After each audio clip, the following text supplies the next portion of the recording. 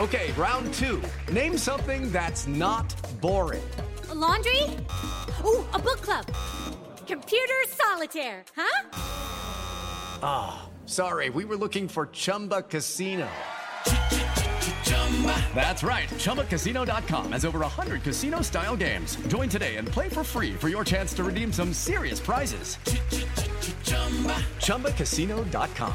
No purchase necessary. Void where prohibited by law. 18 plus. Terms and conditions apply. See website for details.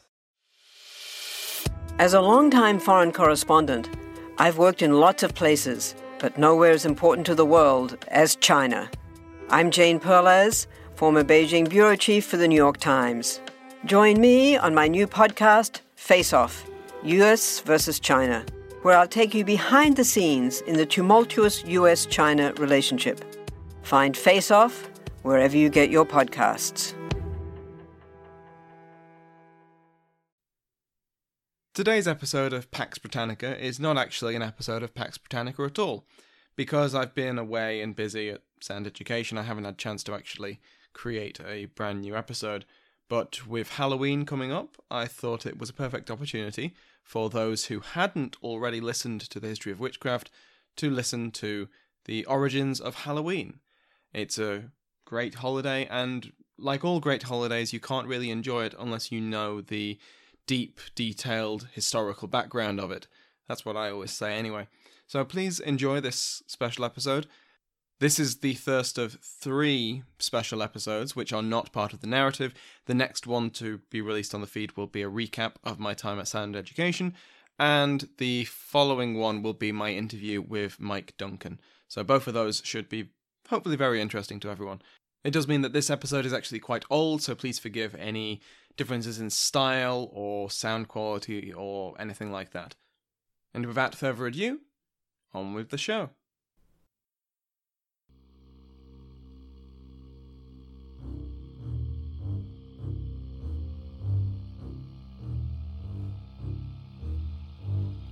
Welcome to the History of Witchcraft. Episode 41. Halloween. From pagan to Christian to party.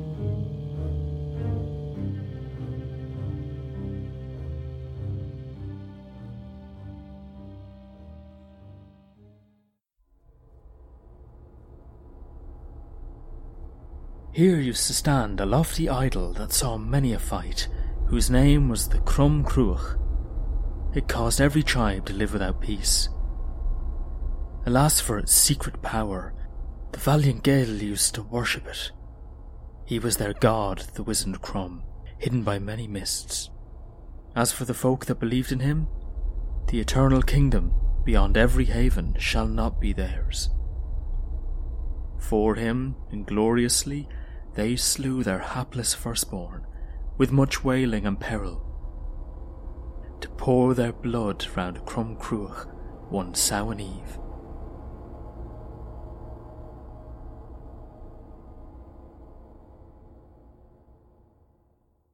Welcome to the History of Witchcraft podcast.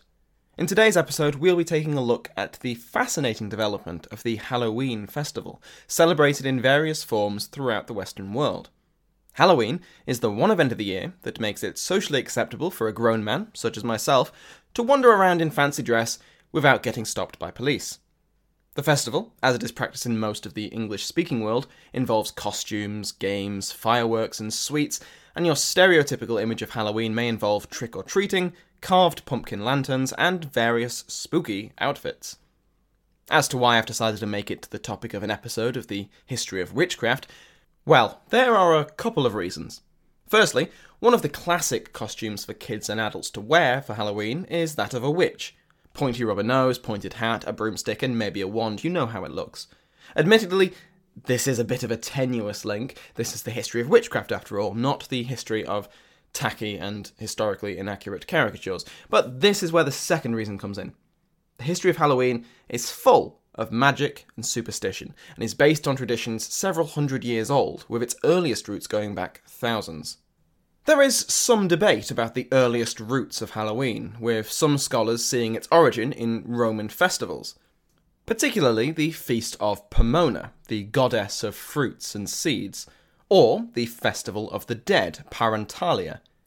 However, the generally accepted origin of Halloween is a merger of the Christian practices of venerating the hallowed dead and ancient Celtic rites surrounding a seasonal harvest festival, Samhain.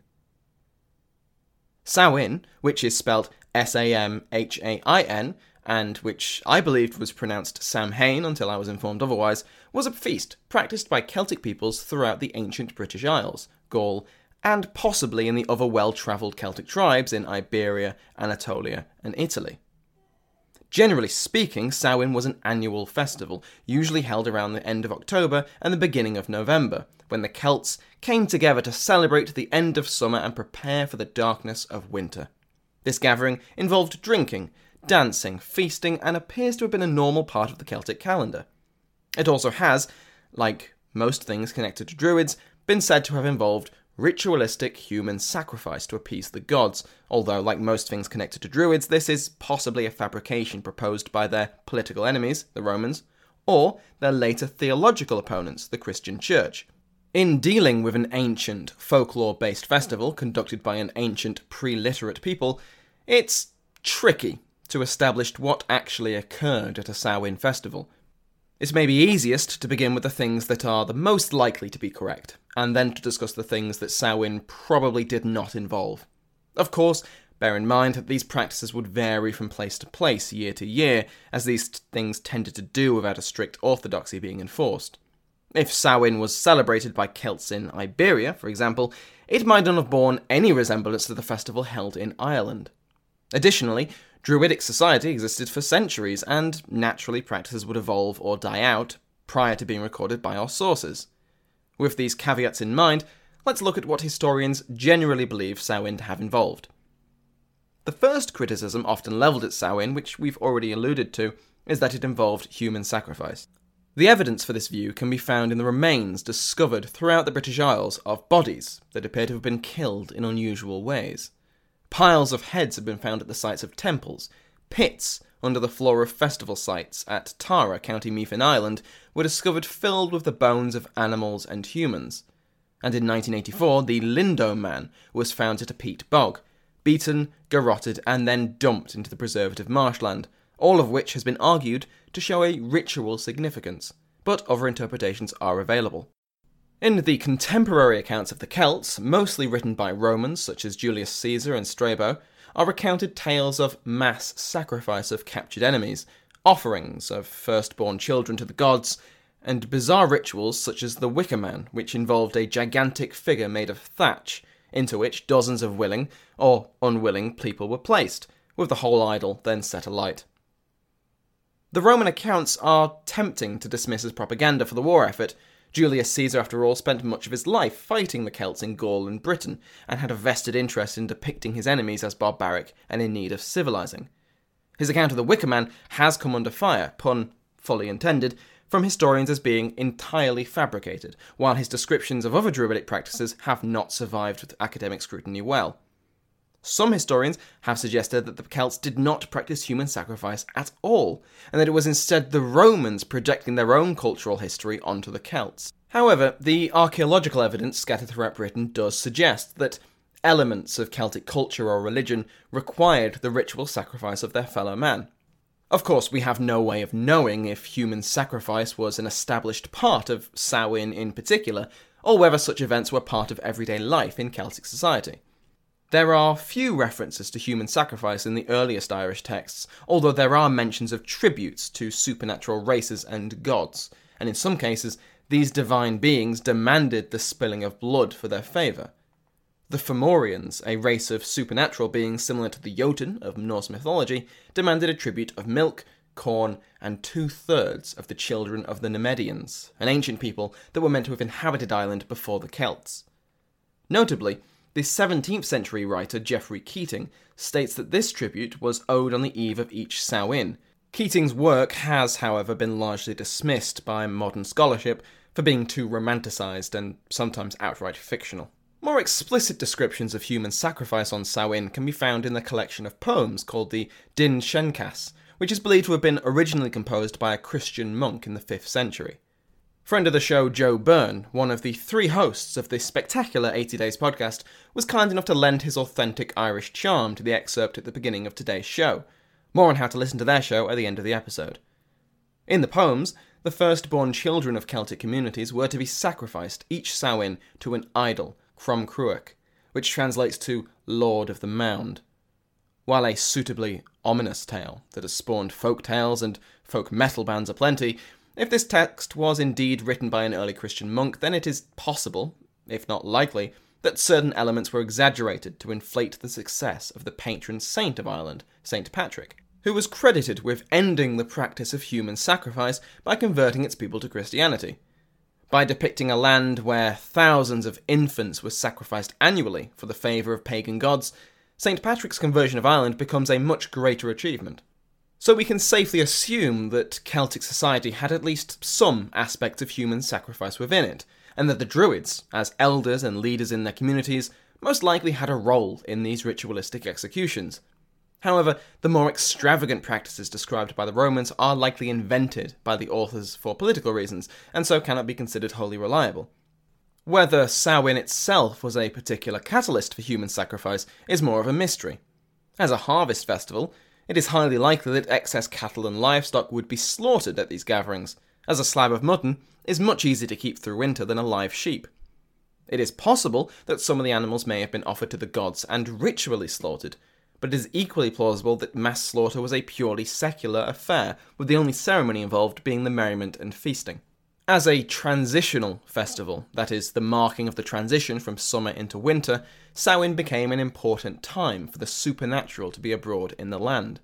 As well as the previously mentioned Fomorians, the pagan Irish knew of the existence of an underworld, the Cid, which was the domain of the Eos Sea, fairies, elves and spirits that inhabited Ireland before the Celts arrived. The two peoples fought a war, which the Celts won, and the AOC retreated beneath the ground, inhabiting the mounds and barrows that dot the island.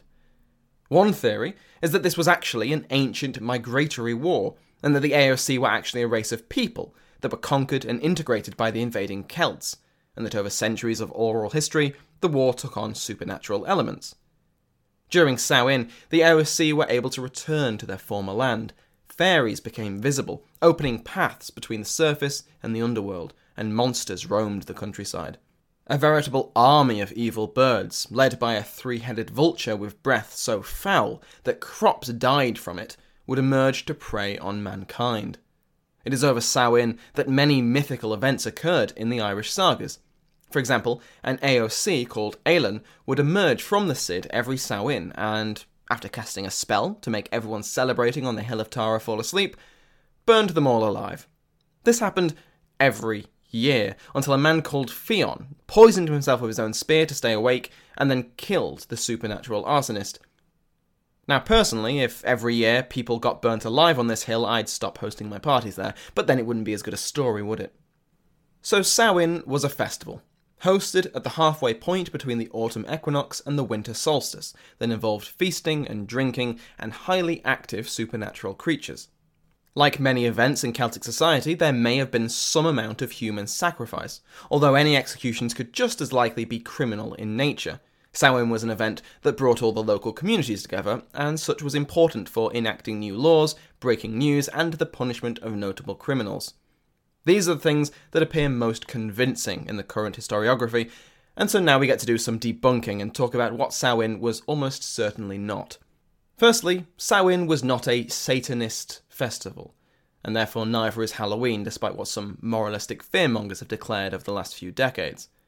Satanism itself, that is the worship of the Lucifer of the Abrahamic faiths, is an Abrahamic concept. The pagan people of Ireland would not be holding festivals to honour an entity they would never have even heard of. If the pagan Irish were unknowingly worshipping the Christian devil, you would imagine that such an annual event would stand out, even in early Christian Europe, where many pagan traditions were tolerated and adapted. Yet there were very few accusations of satanic cults until the late medieval era, certainly long after the last pagan celebrations of Samhain. Church concerns over the festival were solely regarding its pagan origins, rather than any satanic influences. The question of whether Samhain was dedicated to a particular deity is somewhat more complex. However, in my in expert opinion, this is still unlikely. The Lord of the Mound, Crom Cruach, discussed earlier, is most likely theological propaganda, an evil foil to the noble efforts of St. Patrick to Christianise Ireland, or perhaps caused by the confusion over the Eos Sea. It has also been proposed that Samhain was held in the honour of Saman, the god of the dead, although this has largely been dismissed by historians as a simple translation error in the word Samhain. Likewise dismissed is the idea that Samhain was devoted to the veneration of the dead, or ancestor worship. This has been put down to the merging of Samhain and All Hallows Eve, which we'll examine in a moment. The historian Nicholas Rogers suggests that if the festival was dedicated to anyone, it would be to a pagan god called Dagda, who, through his divine intercourse with 3 goddesses, protects the crops from disease, although Rogers himself admits that this is, in his words, extremely conjectural. Samhain may have provided some of the supernatural elements of the later Halloween, but it was the development of All Saints and All Souls' Day that provided many of the ritual aspects of the festival.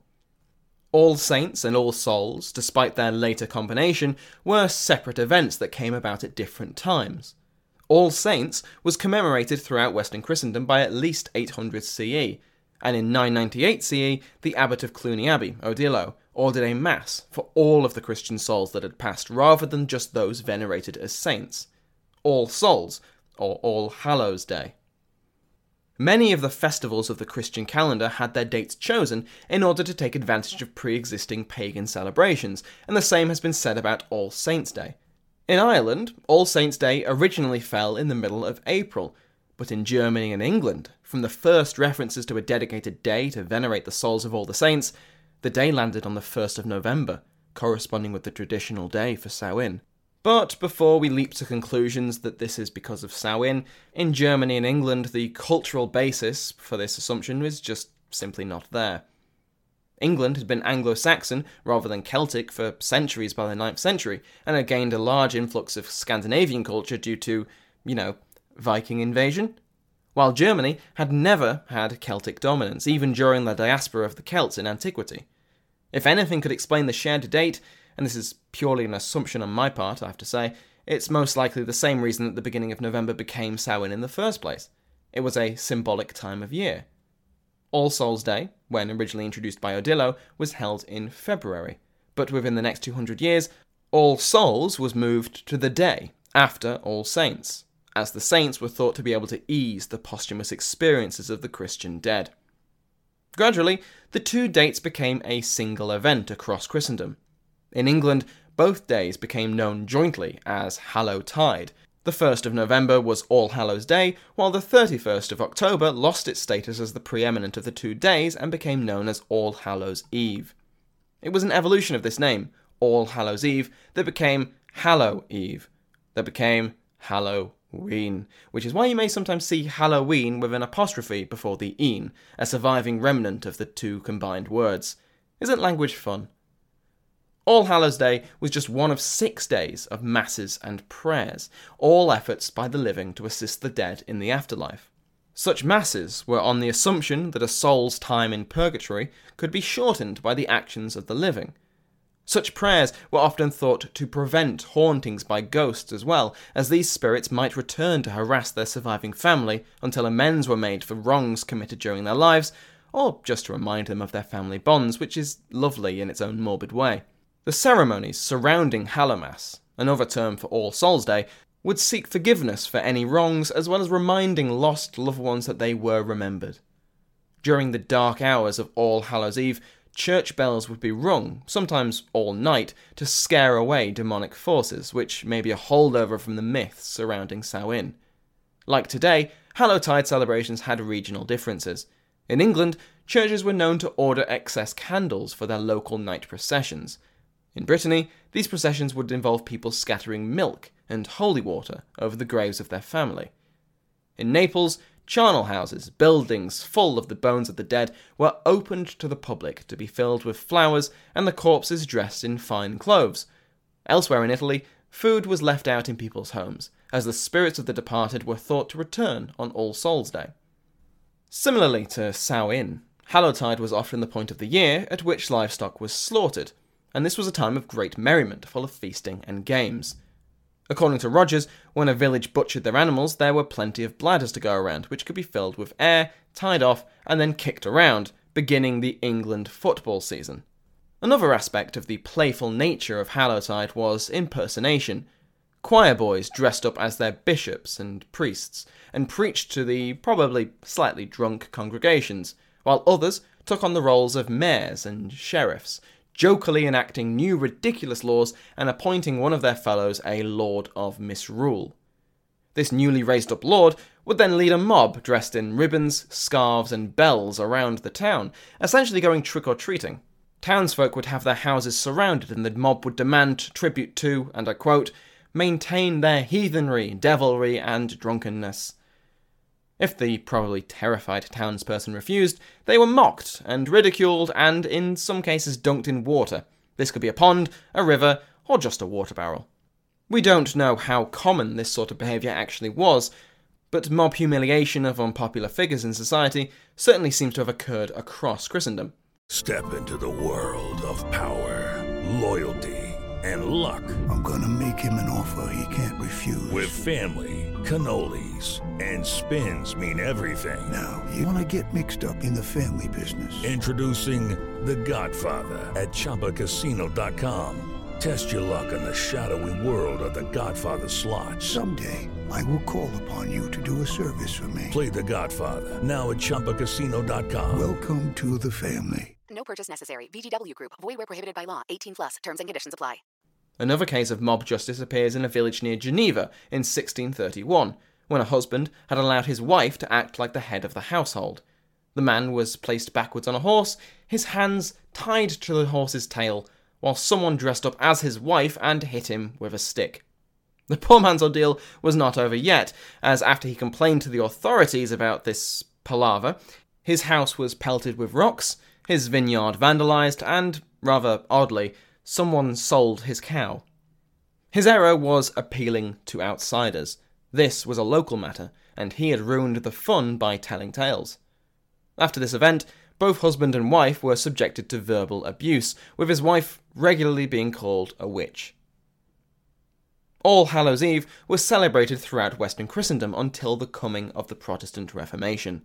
All Hallows Eve was considered by some Protestant thinkers and lawmakers to be contrary to the belief in predestination, the concept that your eternal soul is already marked for either heaven or hell, and there is nothing you or anyone else can do about it.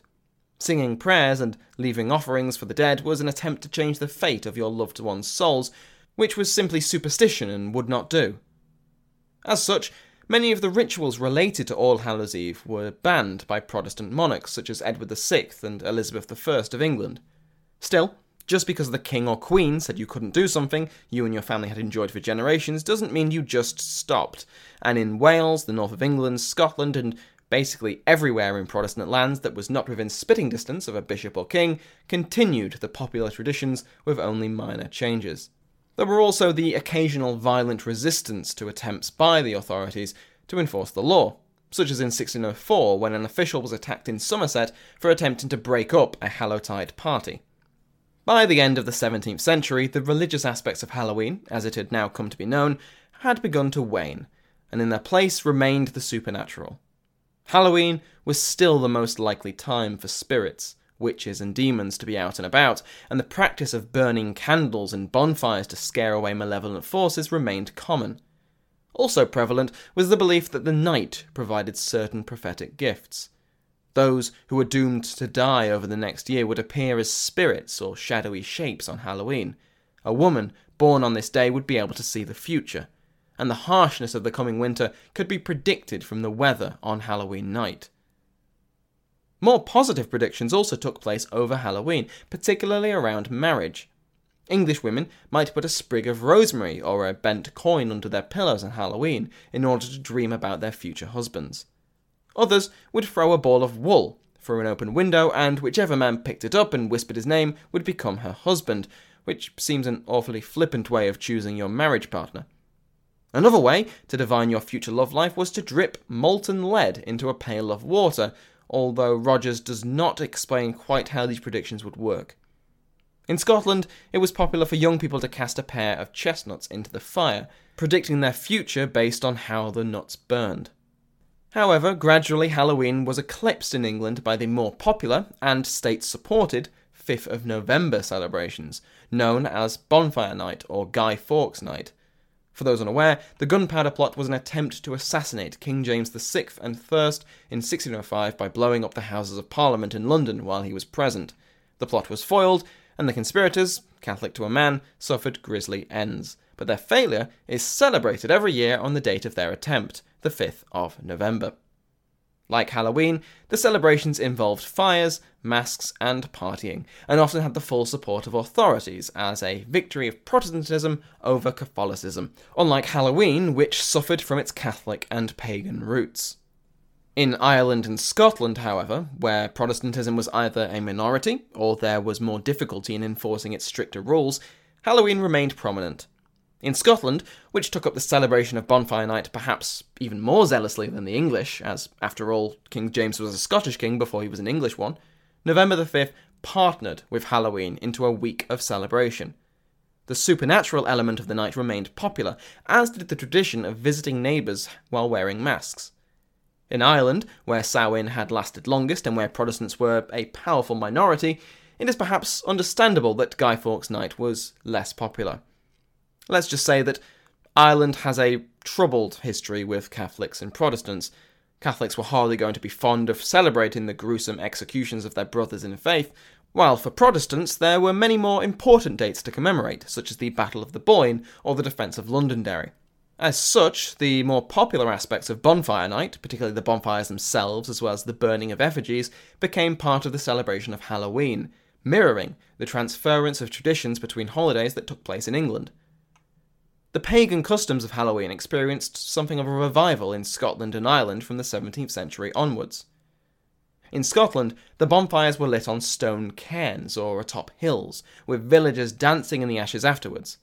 Torchlit processions took place through fields of crops, not to support the souls of lost loved ones, such as at the old Hallowtide events, but rather to ward off malignant spirits and witches who sought to blight them. In Ireland in particular, Halloween had begun to take on aspects of the Celtic Samhain. Fire rituals described in the ancient Irish sagas became more prevalent, with cattle being branded in the old way to purify them. A difference was seen between All Souls, which was much more to the style of Hallowtide, based on the reverence of the dearly departed, and Halloween, which was a time of omens and magic.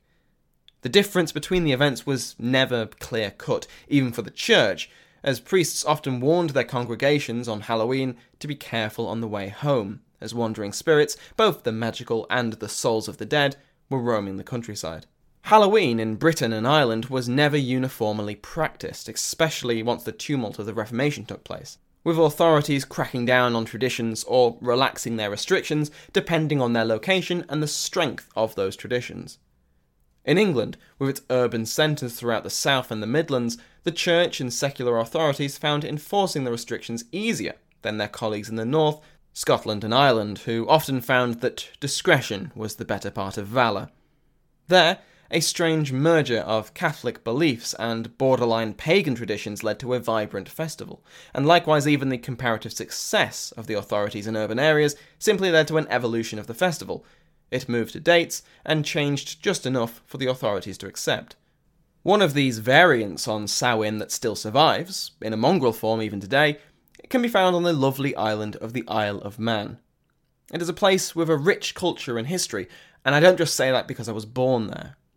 The island, situated in the centre of the British Isles, has the longest continuously held parliament in the world, set up by the Vikings, was the first country to grant women the vote in 1881, beating New Zealand by 12 years, and hosts the most exciting and lethal road race in the world, the TT Races. By the way, the Department of Tourism can get in touch if they want to be an official sponsor. Instead of Halloween, many inhabitants of the island celebrate Hop Chu Nay, although this has more similarities with Halloween than most of the Manx would care to admit. I remember being told by several adults not to celebrate Halloween, as it was a barbaric American custom, and instead to enjoy Hop Chu Nay. After researching this episode, the irony of this prejudice is not lost on me, and thankfully this attitude has largely disappeared. Hop Chu Nay involves carved turnip lanterns, as well as traditional foods like dum cake, Called such not because the maker is stupid, but because they're not supposed to speak while it bakes. Children still travel the neighbourhoods trick-or-treating, and largely the customs of both Hop Tunay and Halloween are celebrated in equal amounts. It was the large-scale immigration of Irish, as well as consistent migration of Scots, to the east coast of Canada and the US throughout the 19th century that brought Halloween to the New World. Particularly zealous Protestants, such as the Puritans that dominated New England, were unable to condone a tradition that smacked so strongly of papist themes, and the belief in the superstitious elements of All Souls' Day was strongly frowned upon. It was only with the arrival of the Celts and numbers that Halloween appears in the records as having been celebrated. Such a mix of Irish and Scots, of Catholics and Protestants in the immigrant communities of Boston, Montreal, New York and Toronto might lead you to expect some tension between the groups, and you'd be correct. The inflammatory nature of both the Boyne commemorations in June and St. Patrick's Day in March both coincided with multiple brawls and riots. However, Halloween had no divisions.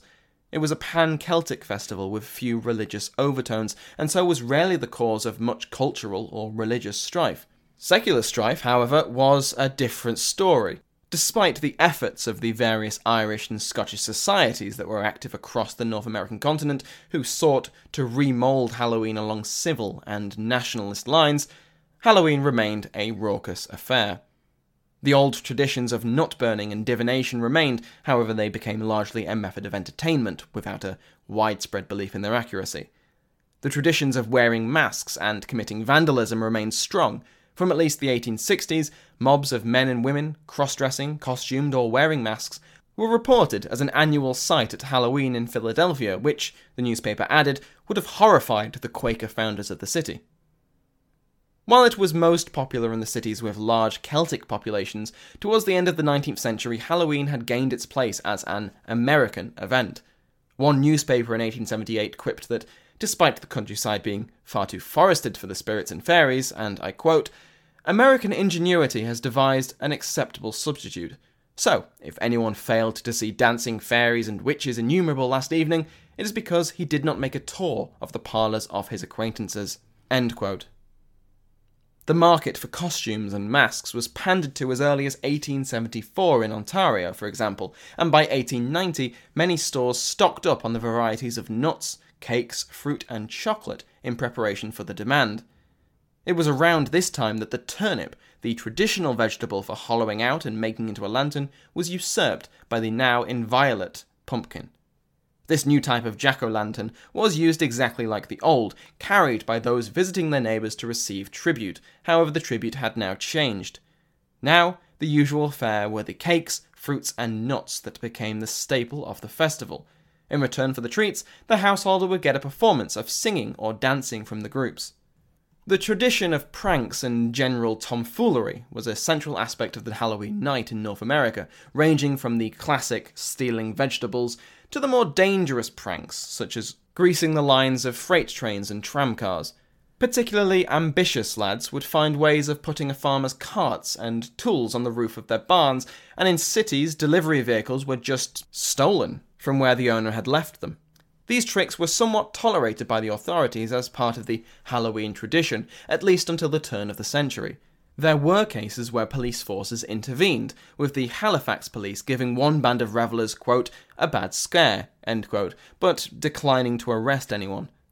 Bonfires within city limits were often put out for safety reasons, and pranksters that interfered with rail lines or cart tracks would be rebuked for the same reason, although this, again, rarely led to arrests. In 1872, a Kingston newspaper reported on the antics of Halloween revellers who had traipsed through the town knocking down fences and ripping the awnings from shops, declaring that this was merely serious play, and that lads would be lads. However, don't think that Halloween in the 19th century was similar to a purge night. It was not completely lawless, and some people were punished for actions they committed during the festivities, and towards the close of the century, the cases of these instances rose. In 1868, a Kingston man was hauled into court to explain his actions on Halloween. He had clubbed a boy over the head after the boy and his friends had pelted his house with mud, knocked on his door repeatedly, and threw dead cats into his garden. The magistrate considered this an excessive response, and the man was fined $2 for his clearly unprovoked violence. However, the boys did not get off scot-free. Oh no. The magistrate gave them a telling off. A very, very harsh telling off indeed that was almost certainly not taken the least bit seriously. 2 years later, 3 boys were fined $3 for each throwing stones at the window of a Mary Shippey, as well as at Mary Shippey herself. When one shopkeeper had enough and demanded that the police arrest the boy on Halloween, a mob of over 300 people surrounded the police station demanding his release.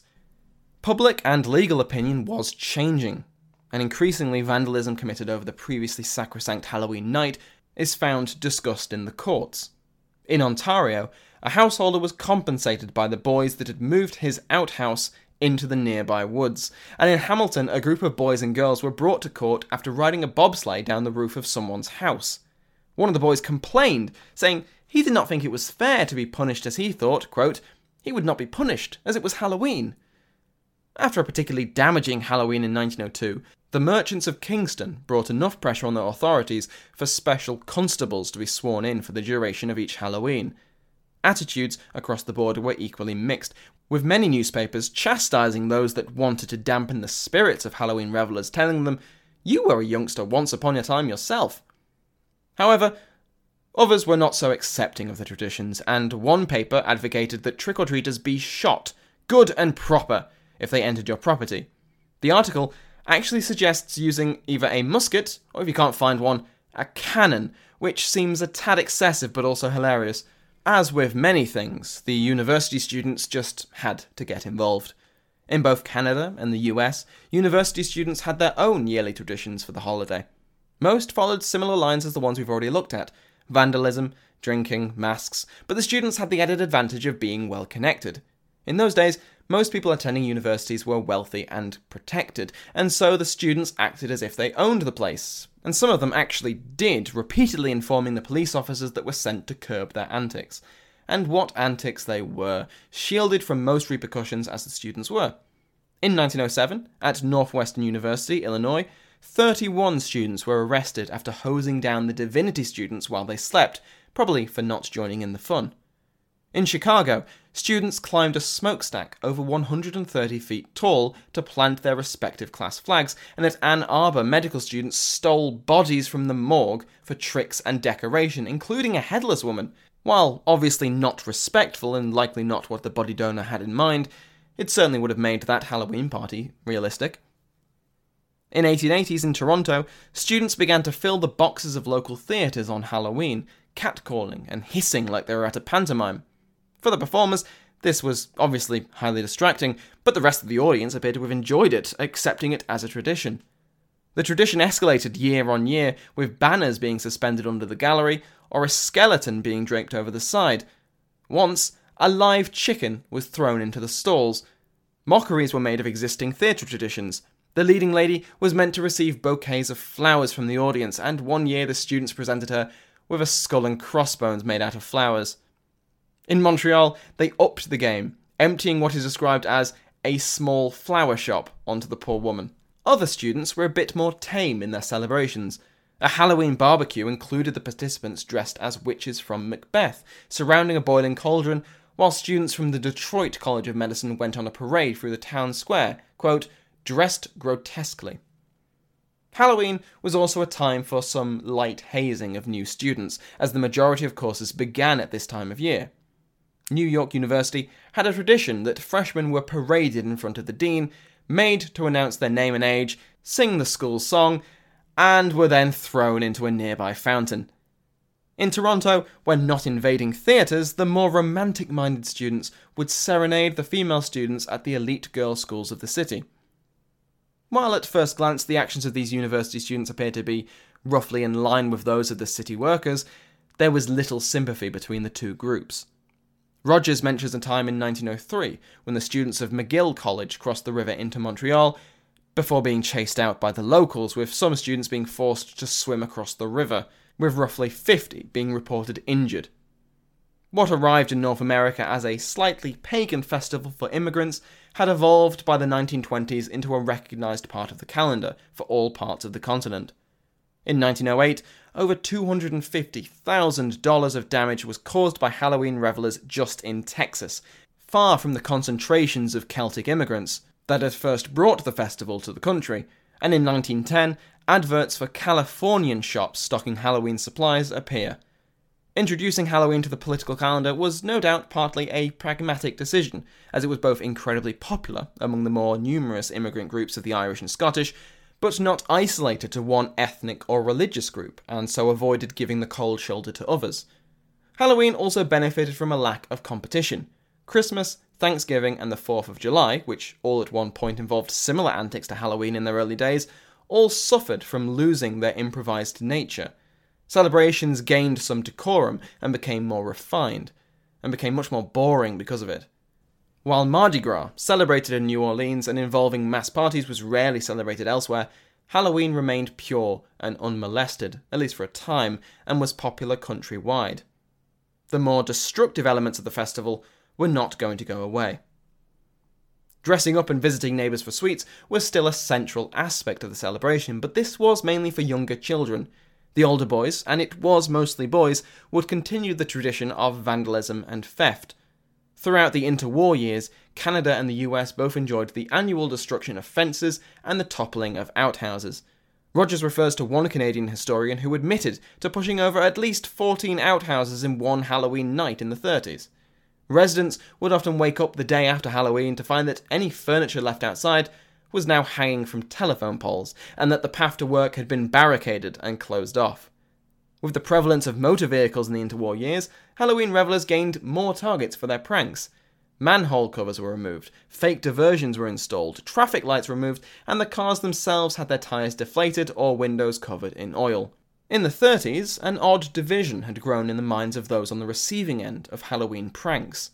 Some were ardently supportive of the nocturnal activities, echoing the 1872 Kingston paper with their attitude of boys will be boys, looking back on their younger antics and bearing few grudges for the pranks. However, there were a growing number of incidents where Halloween revellers were on the receiving end of harsh justice, both official and otherwise. In Toronto in 1936, 7 boys were jailed by police for pelting a newly painted veranda with tomatoes, which caused an uproar amongst the citizenry. They declared that the police had been too heavy-handed. However, the police response has to be considered next to the demands of the many other Toronto civilians to curb the antisocial behaviour of the night. The 30s appeared to have been a time where more residents took matters into their own hands. In 1933, multiple farmers in Ontario and Welland repeatedly shot into the crowds of revellers that were pelting their houses with stones, wounding roughly 8 people altogether. 4 years later, in 1937, one man shot and killed a boy that he had repeatedly told to leave his property alone. The papers lapped these stories up, and towards the end of the decade, Halloween had progressed along the path to civility, kind of. Halloween was also often a time for race riots. In 1931 in Nashville, North Carolina, in Harlem, New York City, 1934, and the Asian communities of Chinese and Japanese in Vancouver were repeatedly the victims of white revellers mobbing their neighbourhoods and looting from their stores throughout the 30s. Despite both Canada and the US being involved in the Second World War, Halloween revelling was not dampened by the conflict. Indeed, in the major cities of the East Coast, Halloween repeatedly led to riots and mass arson, with both police and rioters being injured in large numbers. Something we can see after examining the history of the festival is the blatant attempts after more destructive Halloween nights to rewrite the history of the event.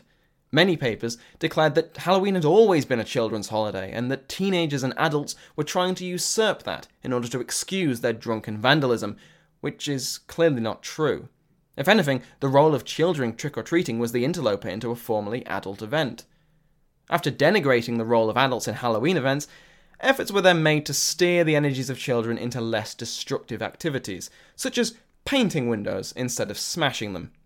Trick-or-treating became the activity that authorities could accept, and by the 1950s, the consumerist nature of Halloween that we know today was established. Children would visit their neighbours, say trick-or-treat, and have no expectation of either being refused a treat or really knowing what a trick would involve. The economic boom of the post-war years led to families being able to afford more extravagant get-ups than merely blackening their child's faces with ashes, as had previously been the norm. UNICEF was the benefactor of collection drives that children also took part in during Halloween, adding yet more respectability to the festival. Such respectability was dashed after reports swarmed the media in the 1960s and 70s of apples filled with razors and needles, and cyanide and heroin-dosed sweets. Truth be told, there were deaths and injuries related to dangerous treats, but they were minuscule in number, and the most famous were committed not by strangers, but close family who used Halloween as an excuse to harm their child. Still, the fun had been tarnished by the worry that maybe, just maybe, that apple might kill your child. Rogers argues that the panic over Halloween sadists was more cultural than caused purely by the media. The 50s were held up as the genial, pleasant, community-orientated time where Halloween was pure and innocent fun. It was also a time of economic growth, social stability, and relative international peace, as far as US suburbia was concerned. In contrast, the 60s and 70s involved the battle for civil rights, the Vietnam War, counterculture of hippies, feminism, and gay rights, and a perceived increase in crime. Strangers could simply not be trusted anymore, the thinking went. The good old days were gone. Halloween certainly has its critics, even today. Its pagan roots are held up by some as evidence of its dangers, and each year reports abound, begging someone to please think of the children after the latest myth appears of anthrax in a boy's lollipop or something like that. Still, Halloween has its supporters who see the festival for what it is. A time for children and adults to dress up, have fun and enjoy themselves, which has been something relatively consistent for centuries, albeit with different views on what to dress as and how to have fun. So there you have it. Now, you can impress or irritate your friends this upcoming Samhain with your newfound knowledge. Explain to them, perhaps over some punch with some jelly eyes floating in it, the historical reasons that you are all there, dressed in spandex or felt or makeup. Teach them all about the theological and political origins of the festival that has you melting in the incredibly thick and heavy costume that looks so good in the shop but really is not practical for a night of fun. I'm speaking from experience there. I promise that people will be hanging on to your every word, and that is a History of Witchcraft guarantee. While you have their enraptured attention, feel free to let them know where you learned all of this. Thanks again to Joe from the 80 Days and Exploration podcast. Joe, Mark and Luke produce an incredible touring podcast from their internet-powered balloon, where they cover all sorts of countries and regions you may never have even heard of. The second season of their show is only recently finished, where they talk about the history, culture and people of Liechtenstein, a tiny principality nestled in the Alps, Easter Island, famous for its heads, and the Biro-Bidzhan, the Jewish autonomous oblast, an attempt to create a Jewish homeland in the 1930s Stalinist Soviet Union, and many more. Go check them out, I can highly recommend them. 80 Days can be found on all good podcatchers, and they also have a Facebook page, Twitter, and a website, 80dayspodcast.com. If you've enjoyed the episode, please consider leaving me a positive review on iTunes, Stitcher, or whichever podcast app you use. You can visit the website at thehistoryofwitchcraft.co.uk, where you will find my contact details if you have any questions. The show also has a Facebook page and a Twitter feed if you want to keep up to date. The intro and outro music have been provided by Sounds Like an Earful. All that's left for me to say is, Happy Halloween, and to wish you a Merry Samhain.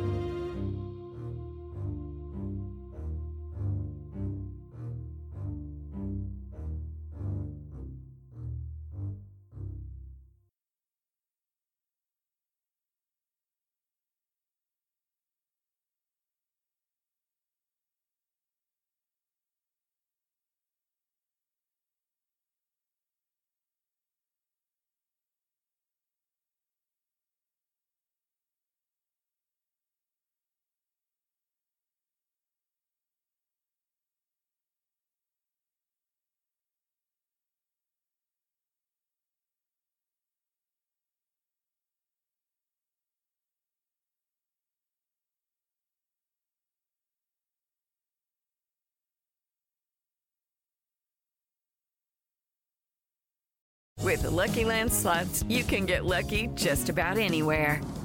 This is your captain speaking. We've got clear runway and the weather's fine, but we're just going to circle up here a while and get lucky. No, nothing like that. It's just these cash prizes add up quick. So I suggest you sit back, keep your tray table upright, and start getting lucky. Play for free at LuckyLandSlots.com. Are you feeling lucky? No purchase necessary. Void where prohibited by law. 18 plus terms and conditions apply. See website for details.